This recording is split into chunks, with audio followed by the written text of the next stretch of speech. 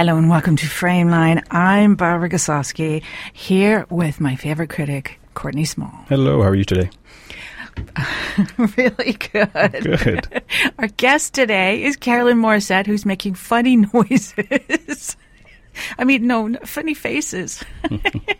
That's all right. We better start talking to Carolyn. I think she's getting squirrely, and there's a second booth here for our guests, so they can spread out and be comfy cozy. So let me just tell you a bit about Blood in the Snow, a little bit about the details, and then I'm going to ask Courtney to ask the first question. Okay? No, sure. Even it out a little bit. All right, sounds good. And you know me, I'm going to do a lot of talking right now. Okay, so Blood in the Snow, or as it is affectionately known, BITS. BITS 2019 this year opens the festival opens with the comedy slasher Puppet Killer. And so there's a lot of alumni, which is great. It's a nice community. And we'll talk a bit about that, this festival. So it's featuring alumni, Gigi Salguero from The Purge and Culture Shock. And it's a kind of, fun slasher about a group of teenagers who have to figure out who the psychotic killer is that's stalking them. And their emotionally damaged friend to get his murderous childhood toy. So that's...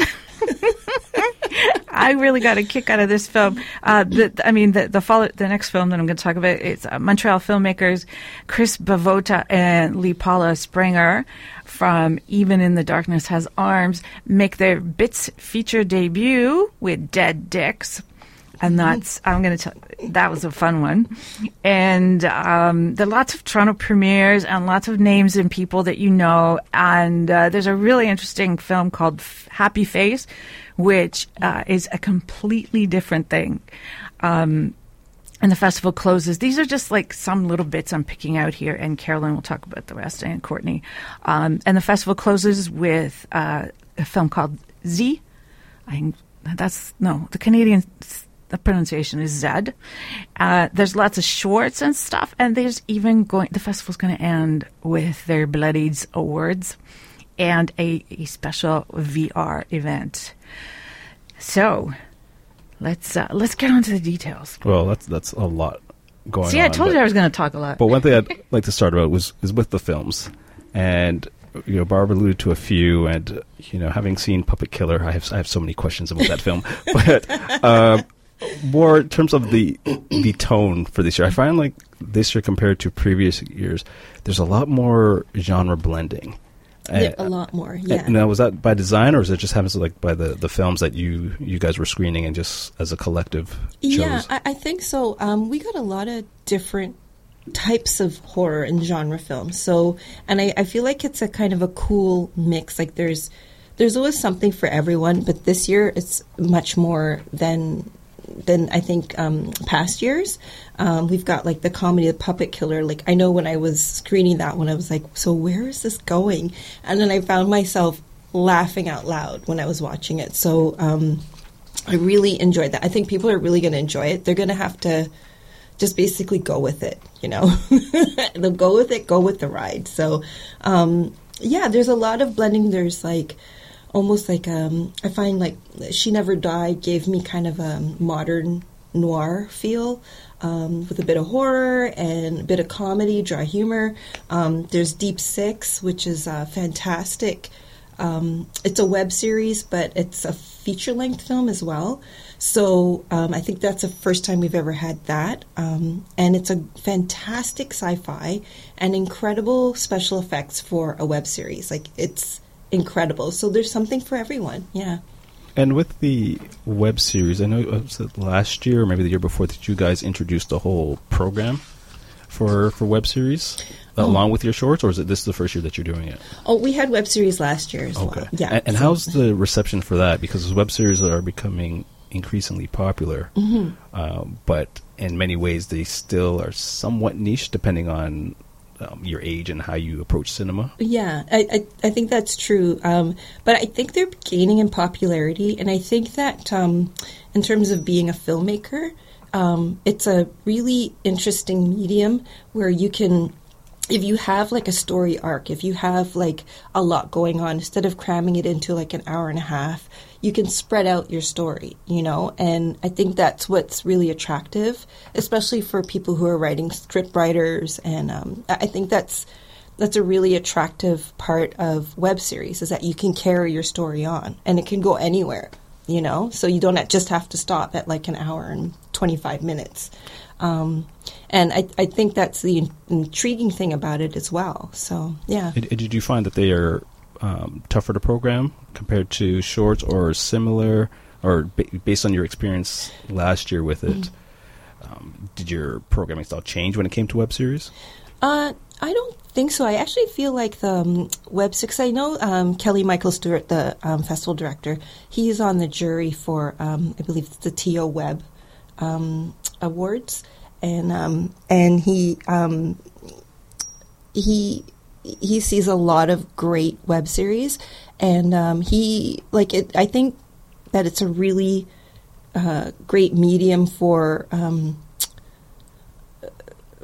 like diversity in terms of themes, stories, that sort of thing. So yeah, I don't think it's. I feel like it's more of a not a little easier, but there's more variety, and I think that's what makes it attractive as well. Yeah.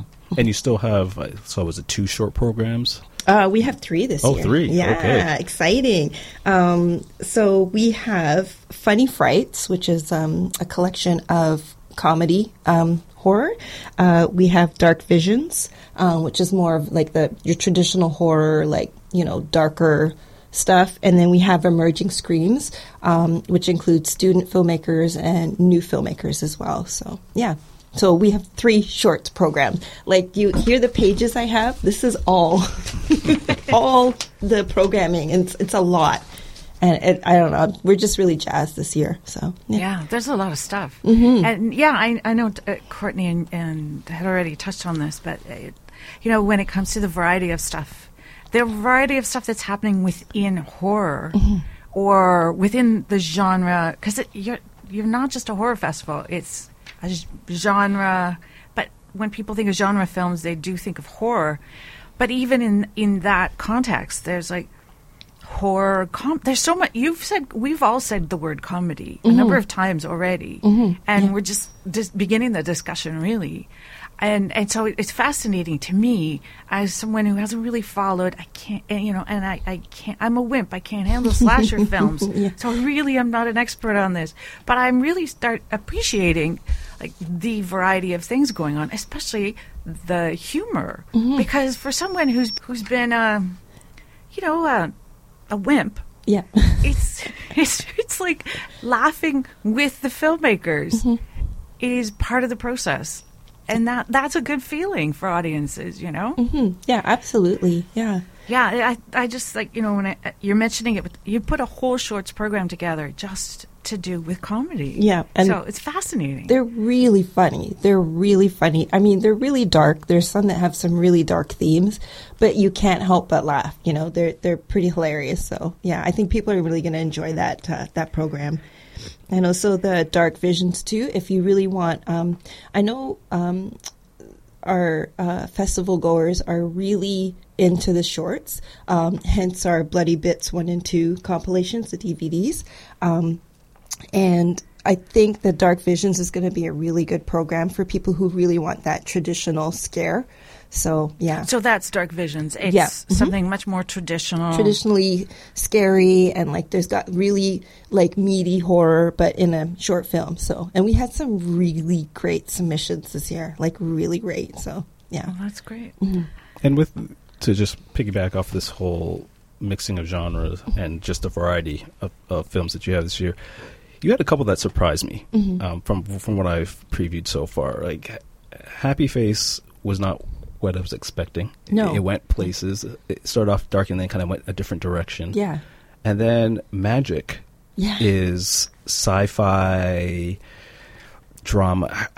I would say if you were a fan of the X-Files, yes, Magic's a film to see. And the dialogue is just so sharp. You know, it's something that on the surface you wouldn't think to associate with Blood in the Snow, but then looking at the whole slate of films, just like, no, that kind of slots in perfect with that mix. So was it tough narrowing down the type of films you were going to show this year? It was funny because some of the tones of the film, like for instance, for Magic, I was watching it when we were vetting films, and I was thinking, where is this going? And then, not to spoil, but it just kind of takes you to a place where you're like, what? And we all discussed and we're like, well, this is really great because we want to include sci-fi kind of conspiracy type films, because I don't think we've really had that many, if my memory serves me, that type of conspiracy sci-fi thing. So I think we were really kind of like, oh, we have to have this. So I think that the tones were just really different this year. And again, that's when you had mentioned you noticed that it's just all pretty much a mixed bag. And I think that's what I like about this year. Yeah. Yeah, and I would say for listeners, just as a brief synopsis without spoiling anything, Magic is about a conspiracy vlogger who deals only with the facts and then is faced with a case that will test that theory. And that's all I will say. And it's funny because just to sidetrack into Nerdland, my sister and I will like go down the rabbit hole on YouTube, and you're like, there's conspiracy videos, and you're like, oh my god! So this really worked, I want to go back to Happy Face. Oh yes, that was a big surprise for me because as Courtney said, it does fit, and then it sort of switches direction, and it seems to be dealing with a lot of things at once. And let me just give a brief synopsis and also point out that this is a first-time director, right? It's a feature? I think my notes are wrong. Yeah, I think he actually has another film out. I believe he has another film. Okay. But this did the circuit, the festival circuit, so it did really well. Yeah, and I can see why. Because, on one hand, okay, so it's about a teenage boy who's struggling to come to terms with his the fact that his mother is dying. And what he does in this case, it's a very unconventional thing that he does. He's worried about the fact that she's going to go through so many surgeries that he might have to deal with her on a different level, or it might change his relationship because she might end up looking differently. So he manipulates his face with bandages and sort of hides it and makes it look like he's been through some sort of experience that has disfigured his face, and goes to a support group for this. And it's sort of, you can almost predict what happens, but you can't predict how. No. And that's what I really appreciated about the film, was that it was full of surprises, and it really had a depth that I appreciated. Really And what really struck me was that these types of films about, the walking wounded, or if you want to use the metaphor, the walking dead, since we're talking about, bits, the walking wounded healing each other, that goes across every genre. And that goes across all festivals.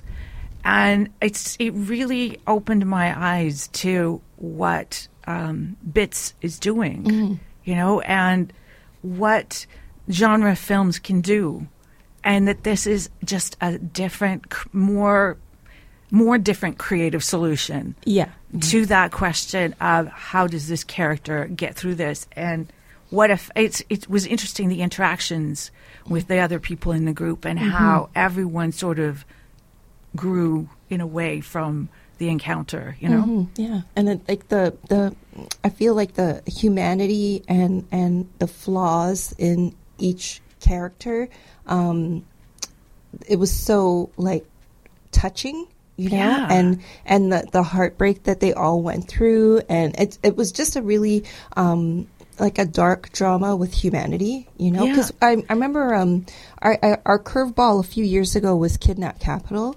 I don't know if you remember that one. It was about human smuggling, and that was a curveball, and that one people loved because it was just kind of it was a darker drama. So I feel like Happy Face is along that lines, where you kind of think it's coming from one direction, and then it totally, veers off into a different direction, and it kind of breaks your heart. So absolutely, and what a statement! Yeah. What a statement on. I mean, it's so relevant. Yeah. Because of superficial things Yes, like absolutely.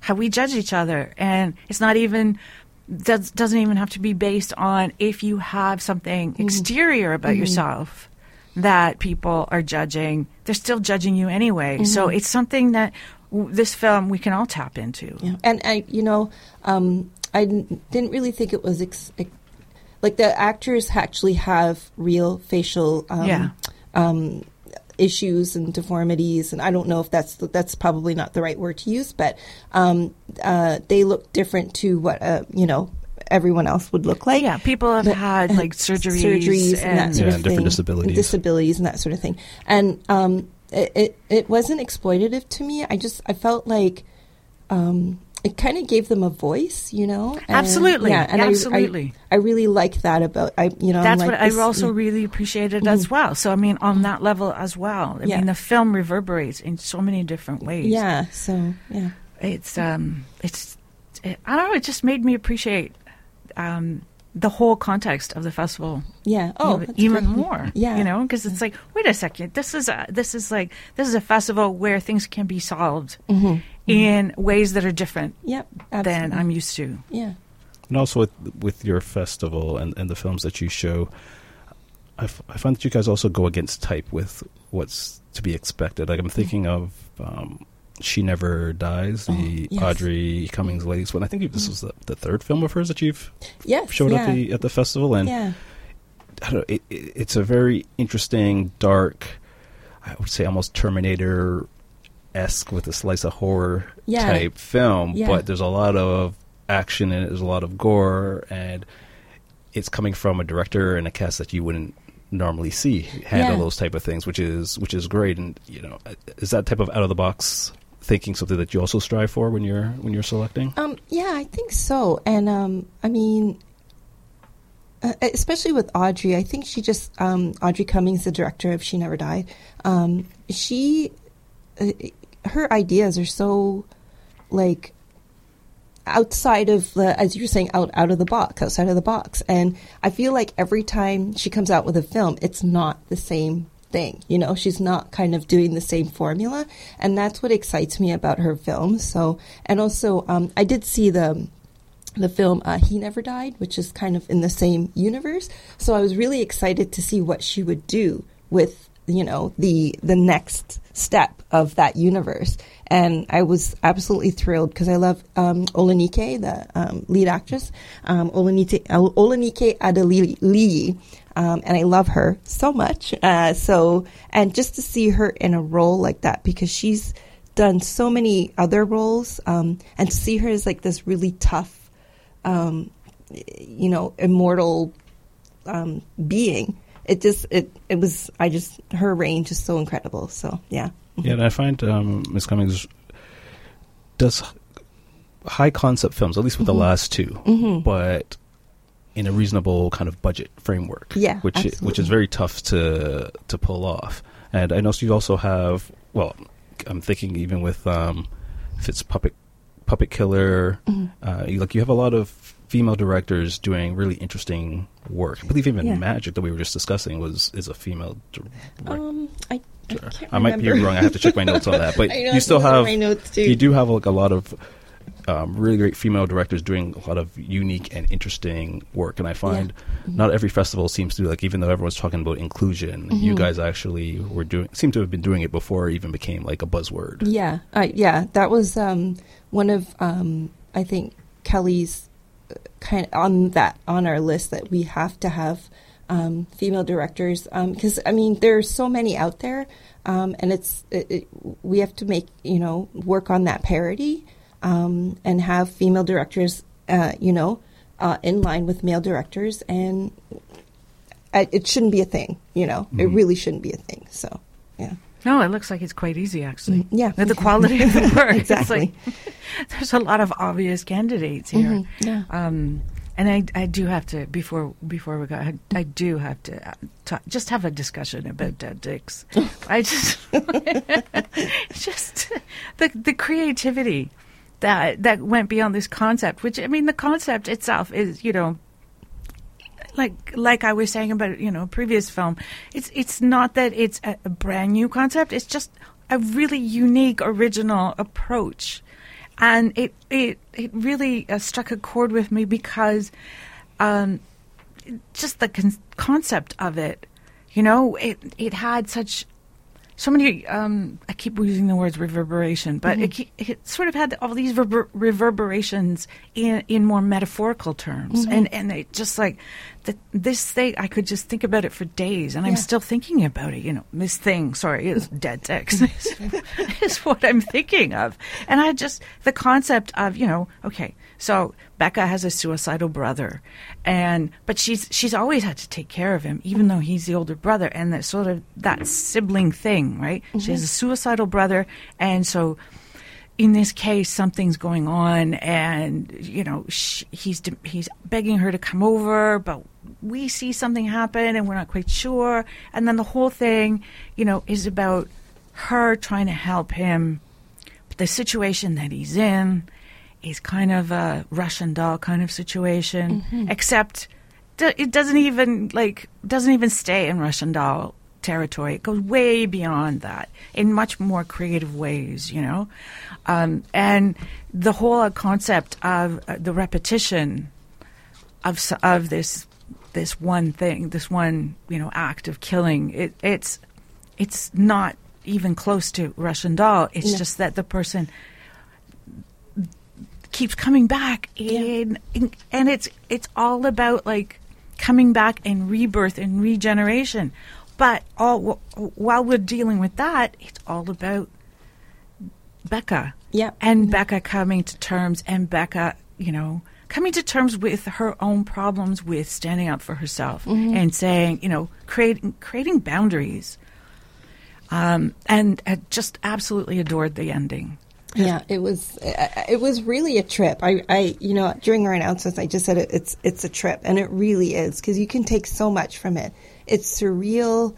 It's funny at times. Yeah, it's actually hilarious at times. It's really funny, and then it's very sad. And it's trippy. It's everything. Like I said, and you're thinking this is a metaphor for this, and this is, a metaphor for that. And so that, that geek in me that loves metaphors is tripping on this whole thing. I know, yeah. It's a really great film and great performances. The ending is so fabulous, Yeah. It's yes. Yeah. that was my ending in my house by myself at my computer cheering. Yay. Yay. Which is, how you guys, anyone listening, you don't know what we're talking about, and there's no way you're going to know. And I don't want to say too much because exactly, I don't want to spoil it, because you just have to see it, because that's another film that you're like, where is this going? Yeah, So, exactly. yeah. But on a note here, we have to say that at the Fantasia Film Festival, it won the Audience Award for Best Canadian Feature. Oh, that's right, it did. So, I think that tells you something. Yeah. It speaks volumes right there. We've been talking a lot about the great films that you're going to see on screen, but you guys also have a series of events for the behind the scenes kind of stuff. For those who are filmmakers or maybe are interested in getting into the film game, you have a lot of industry panels. There's two in particular that I thought sounded really interesting. One involving an intimacy coordinator, which you would think would be standard on every film, but it was one of those things where I saw that and I said, that's kind of brilliant. I would have never thought that someone would have a panel on, hey, if you're going to have a film where there's going to be a love scene, you need to have the proper things, and here's how you would do it right, and here are the type of people that you need to get in contact with. I think that's fantastic. And also the Power Round Table 1 and 2, where you've got a lot of heavy hitters in the Canadian entertainment industry coming to share some advice. So I was wondering if you could just elaborate more on the panels. Well, and that's one of the things. So it's the Deadly Exposure industry market, and it's become quite popular, especially because this is an independent film festival. So there's a lot of filmmakers who, while they've made their films, they still want to get more inside information, inside tips.